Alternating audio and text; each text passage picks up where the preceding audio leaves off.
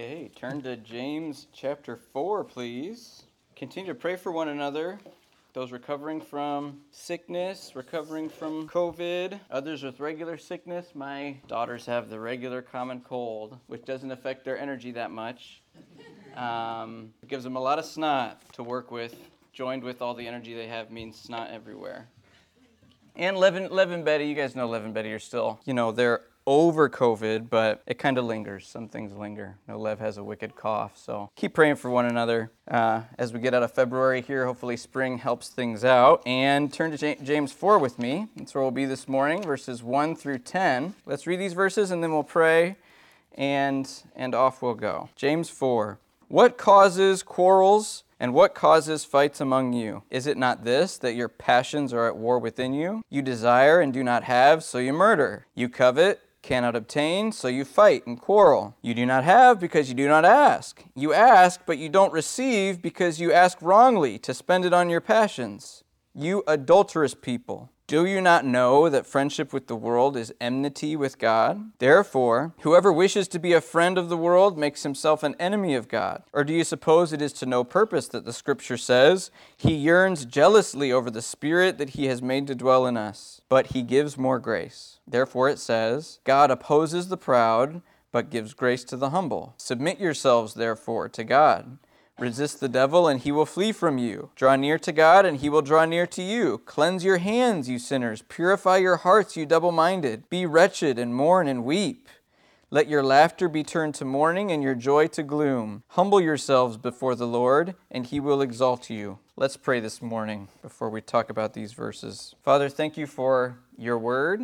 Thank you for the way that you've revealed yourself to us throughout all time, through your creation, through Christ, through the way that you have created us with consciences, the ability to comprehend or at least ask what might be out there, and the explicit way you reveal yourself to us in your word. Be with us this morning as we seek to humble ourselves before your word, to submit to your word, to allow the Spirit to encourage us and convict us from your word. Be with me as I share from these verses. Protect us from stray words, unhelpful words, but I pray that the Spirit would be with me and be with the rest of us here. I pray that you'd be with those of us still fighting cold, sickness, flu, COVID, everything that comes along with that, all the inconveniences, all the struggles, and that you'd continue to help us. Thank you for signs of spring. In Christ's name I ask these things, amen. Okay, as we continue moving through the book of James, one of the things that has struck me is this contrast between what I would call stability and instability. Lots of synonyms you could throw in there. But even as early as James 1, you remember these passages. I'm not going to read through all these passages, but begins talking about trials and asking for wisdom. And James says, if you're someone who asks for wisdom, but you do it without faith or with doubt, you're a double-minded man, unstable in all his ways. So there's the word unstable. He goes on to talk about the kind of person who looks in the mirror, sees things he needs to fix, looks away, instantly forgets those things. That's a double-minded man who doesn't understand how it works. Talks about the process of sin or the effect of sin and how it doesn't just happen overnight, but temptation gives way to one thing, gives way to another, and before you know it, you're wrapped up in instability, hearing the word versus doing the word. On through chapter 2. Chapter 3 gets really practical. Talks about the tongue in the first 12 verses. It's untamable. It's unnatural. It doesn't make any sense. Things in nature, like streams and trees, act according to their nature more than you do your tongue because you kiss your mom with that mouth and then you go and slander somebody with the same mouth. Instability. Last week, wisdom from above versus wisdom from below. I was in Sunday school, so I didn't hear this message, Carter, but I heard it was good. You see the same sorts of things as James talks about the opposite of what we want. Wisdom that is not from above, but that is demonic. Jealousy, selfish ambition, disorder, verse 16 says, vile practice. And then it compares it to wisdom from above, which of course is pure and peaceable. Then we move into these verses in chapter 4, and we get the same sort of comparison. So with that in mind, with that stable versus unstable framework in mind, we read the first 5 verses of chapter 4, which really address different areas where that's showing up in James's readers. Different areas where they're out of control. They don't have peace. They don't have stability, they don't have clear direction, and they're paying the consequences for it. And then in verses 6 through 10, we get what's more or less a solution. The first phrase in verse 6 mirrors the last phrase in verse 10. He gives more grace. I'm sorry, not the first phrase. All of verse 6. God opposes the proud, but gives grace to the humble. And then 7 through 9, there are ways that happens, I would argue. And then in verse 10 again, humble yourselves before the Lord, and he will exalt you, because God gives grace to those. So we're going to look through these verses and hopefully be challenged by the ways that we're tempted to instability.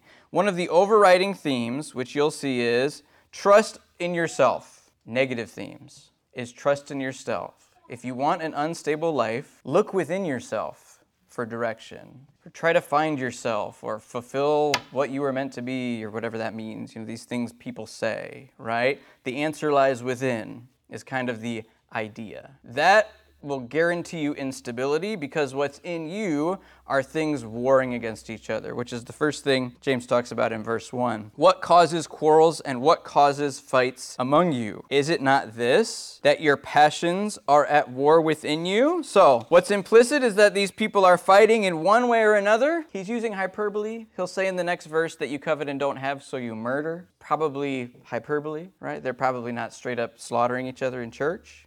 Probably. So he's talking about fights and quarrels, whether it's small things, big things, it's having an effect. And he says, isn't the reason that your passions are at war within you? Now that word passions is the same word at the end of verse 3. Okay, in verse 3 he says, you ask wrongly and you spend it on your passions. Okay, you spend your requests to God on your passions. So when he says in verse 1, the source of these quarrels and fights are the passions within you, he's not really talking about things that you're passionate about or topics that really compel you. He's talking about pleasurable things that you want. And these things that you want are at war within you. Now you could take that one of two ways. Within you meaning within you, the church that I'm writing to, meaning this person has this passion, this person has another passion, and the result is that the passions are warring within you. Or, the option I like better, the one that the preacher shares last is always the one that he likes best. FYI.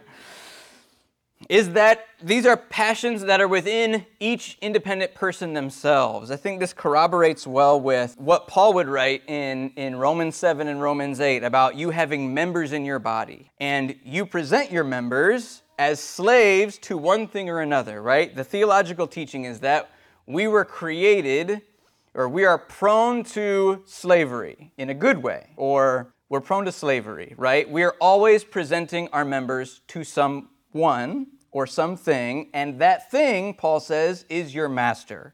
Whatever you present your members to is your master. Now combine that with teaching that we have about what's going on within us, okay? There's a spirit within us that's good, and there's a spirit within us that's bad. In fact, if you just glance down, what verse is it here where God says, verse 5, do you suppose it's no purpose? Scripture says, he yearns jealously over the spirit that he has made to dwell in us. Now, most would say, I have the ESV, and spirit is lowercase s. Perhaps your Bible has capital S. The original doesn't have capitalization or lowercase as we know it, right? So it's open to what he's talking about. I think he's talking about the spirit in every human being, saved or not, right? We were created with this aspect of us that was built or hardwired to worship God, to see creation and worship God. Now, bad news, sin means sin nature is in there, fighting, and will win unless you get a regenerated spirit, a reborn spirit from the Holy Spirit. So here, most of James' readers sit with two really strong spirits. One preacher once illustrated it as two hungry dogs inside of you. And the one you feed the most is the one that's going to grow strongest. Oversimplistic, sure, but it gets the point across, which I think is true. There are these things warring within you, okay? You're fighting and you're quarreling because you all have pleasures in you. You want some good things, you want some bad things. And those things are really, really, really at war. They're at war. And it's implicit as we read on that the bad stuff is winning a bit more often than the good stuff is winning. And it's tearing them apart. This is instability, right? Another preacher has said the most unhappy person in the world is a sinning Christian, because you've got the part of you, the reborn part of you, that has made you morbidly aware of how wrong what you're doing is, but you still do it, right? So the idea is you'd be better off doing the bad things without the Spirit telling you that it's bad, okay? Which, take it as far as you want to go. The point is it's misery. It's miserable instability to be at such war within yourselves that you're torn. You're torn all over the place. He goes on, you desire and do not have, that desire a reference to these passions. You want things and you don't have them, and when you don't have them, you murder. You covet, you want things, and when you can't get them, you fight and you quarrel. You do not have because you do not ask. So these are just examples of ways in which this is manifesting itself, okay? You have a desire. The desire doesn't get satisfied. It's a bad desire and it doesn't get satisfied. Your reaction to that is telling, okay? Your reaction to that is, oh, I didn't get it? Well, I'll try harder, right? I'll start a fight. I'll slander that person. I'll kill that person, hyperbolically, right? Then I'll get their stuff. It doesn't work out that way. But that's what the flesh tells us. And then he gets, at the end of verse 2 and into verse 3, he talks about asking and receiving, this weird kind of setup. You don't have because you don't ask. And then in between verse 2 and 3, he kind of anticipates this irritating question, which is someone out there saying, what do you mean? We ask for stuff all the time. He's like, okay, give me a break. Verse 3, you ask, but you don't receive because you ask wrongly to spend it on your passions. So it probably reminds you what it reminds me of, which is Jesus saying, ask and you shall receive. Knock and the door will be open to you. These weird verses that would be great if they were just like calculators, or vending machines, like ask equals getting. And the general principle is that if God is your father, Jesus uses the example of a father. If a son asks him for bread, no dad is going to give his son a stone, right? That's the idea when Jesus goes on to say, ask and you'll receive, right? So someone comes up and says, well, yeah, but what if the son asks for a Mercedes, right? Jesus probably would have said something like, well, okay, listen, I'm not giving you a vending machine sort of thing. The principle is, when you ask God things, he will give them to you. But if you ask him for things that only feed your flesh or that are only meant to pleasure you, of course God is not obligated by this verse to give you things that would be bad for you and everybody around you, right?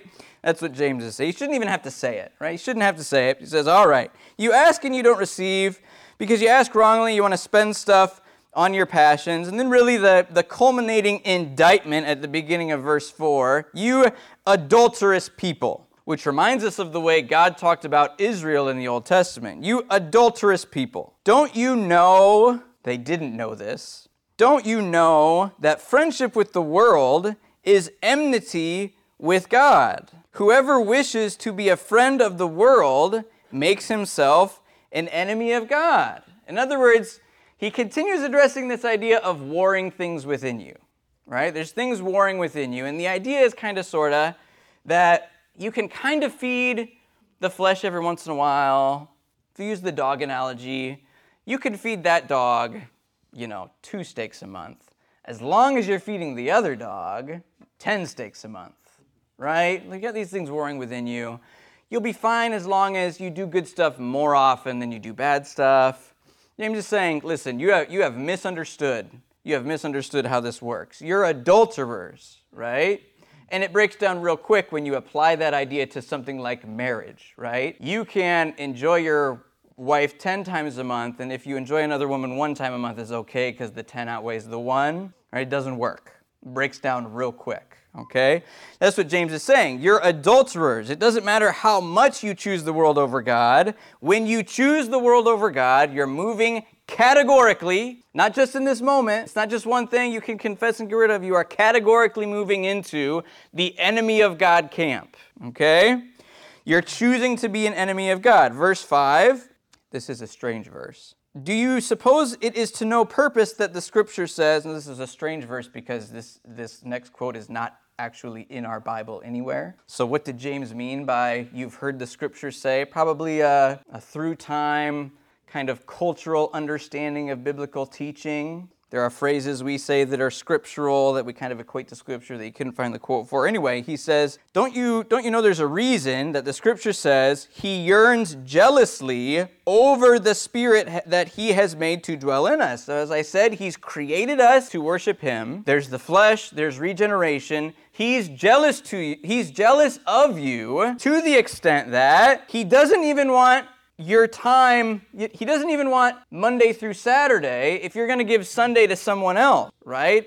It's not you've got to make sure you give me more than you give the other spirit, and we'll be good. He's jealous of you to the extent that he wants the whole thing. I am reminded of one of my favorite quotes from Mere Christianity, which I'm sure to butcher right now, but I think it's Mere Christianity, where C.S. Lewis argues, he uses the example of a tree in Christian life. And it's like, if you're a tree, you've got a lot of different branches, a lot of different things about you. And we tend to think that God kind of wants to prune us every once in a while, or he wants like 3/4 of the tree, 7/8 of the tree, maybe. It's like, nope. He wants the whole thing, the whole thing. He's a jealous God, crazy jealous. He doesn't want to lend you out to anything else. He doesn't want anything else to have your affection. And when you give your affection to other things, the result is instability. You're working outside of your nature. It goes back to what James says about the tongue.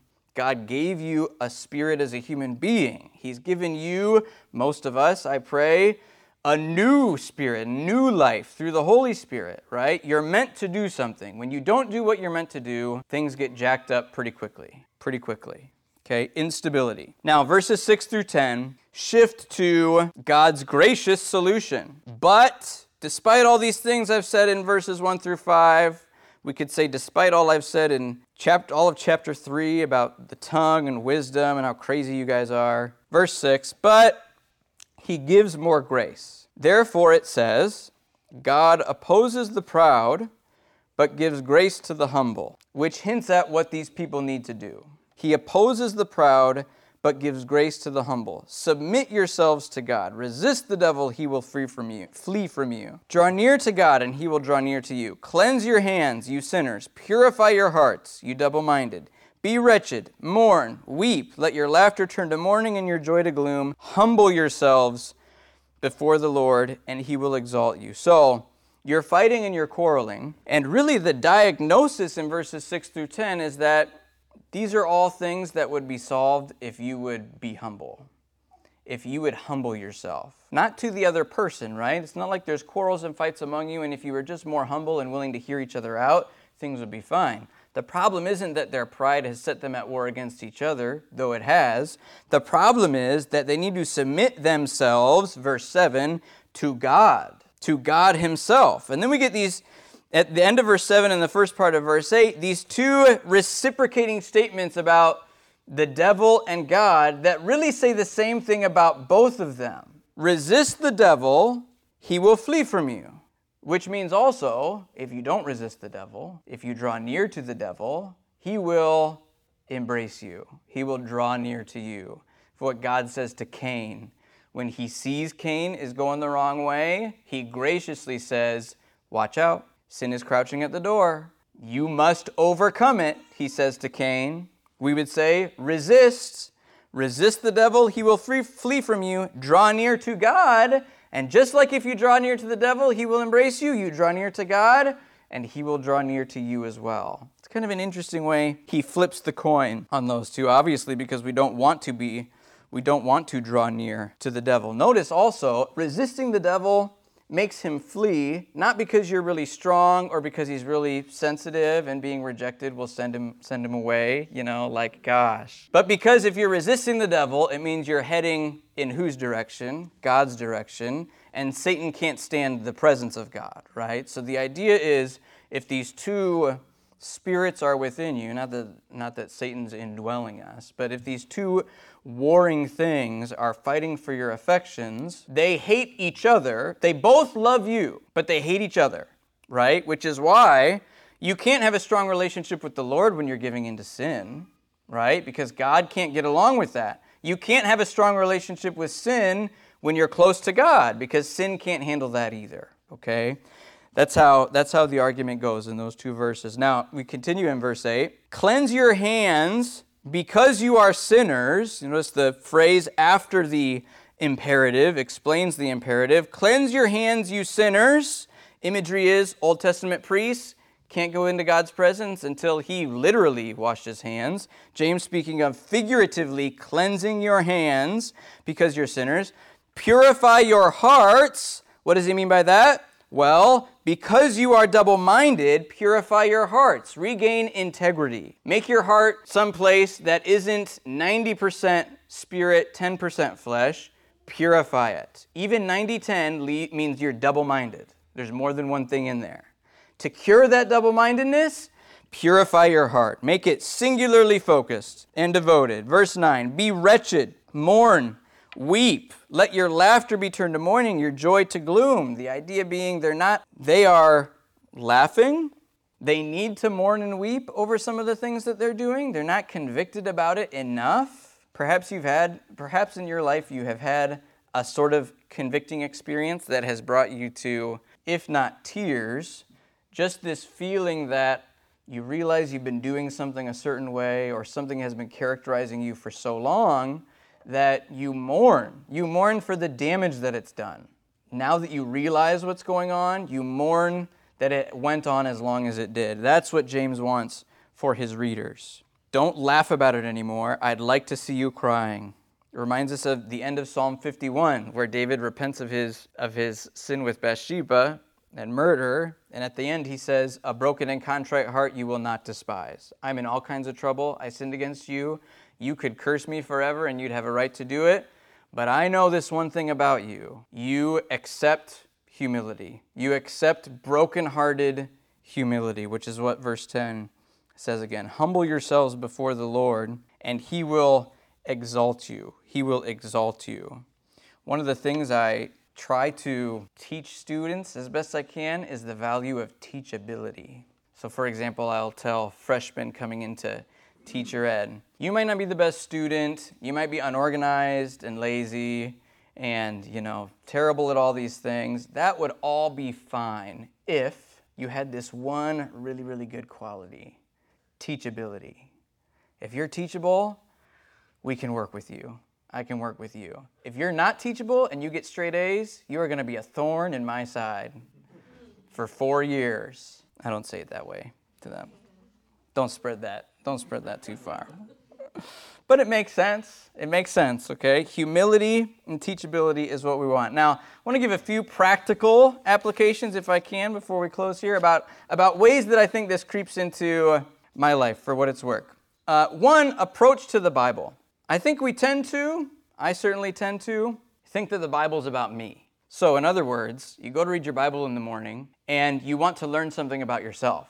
Maybe it's a noble thing, right? You want to learn why you've been stressed so much lately, or you want to know why you tend to keep doing this thing, or something like that, and you think you do your devos like a good Christian, and you'll come away feeling pretty good, and then you'll be able to go about your day, and that's what growth in the Lord is. But that's a little bit off in the sense that humbly submitting yourselves to God, as James tells his readers to do, submit yourselves therefore to God, means accepting that the Bible, for example, is not really about us, right?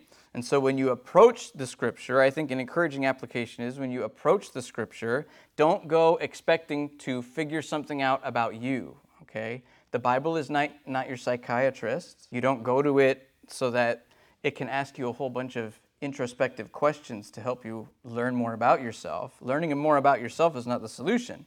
You go to learn more about God, right? The person of the Bible. That's the idea, and submitting yourself to it, I think, tends to look more like that. The people I know, the mature people I know, mature, encouraging believers, don't talk about themselves much, and even when they talk about the Word, they talk about it in a way that shows that they're in wonder and awe about the person they're getting to know and what they learned about him in the Word. Okay?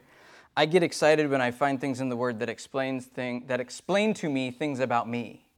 Like, oh, that's why I was doing that. And of course the Word does that, but I'm all too happy to get that information and not nearly motivated enough to learn more about God. The other piece of application I would encourage you to use is the question of stability. Maybe the question is, where is your instability? Now I understand our culture is one in which, we can look really, really good. It's really easy to make ourselves look quite stable. You all look perfectly stable right now. You can look at literally every one of your faces and you all look fine. And I'm sure I look fine too. That didn't, I'm sure I look fine too. I'm sorry. Thank you for chuckling a little bit, Chad. It made me feel comfortable just calling myself out on it. I'm sure I look fine too. It's a funny thing to say. But the question is, where is your instability? Is it stress? Is it the way you're treating a particular person or people in general? Is it in a particular relationship?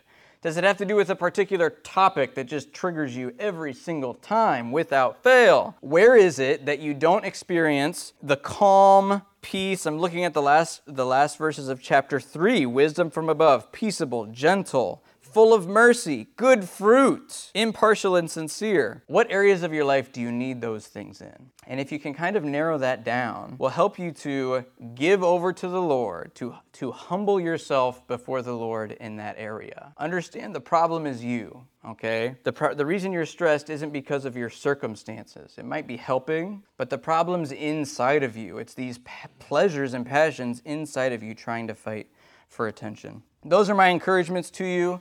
This concept will continue to be developed as we continue to move through James chapter 4. But let's pray for now. Father, thank you for this time in your word. Thank you for Christ, really the only good, perfect picture we have of a human life lived in perfect stability. The circumstances that hit Christ were obviously worse than any we will face, emotionally, intellectually, physically, and yet our pioneer, the author of our salvation, exemplified to us what it looks like to depend on you in his humanity, to depend on the Spirit's power, to depend on prayer to you, time in Scripture.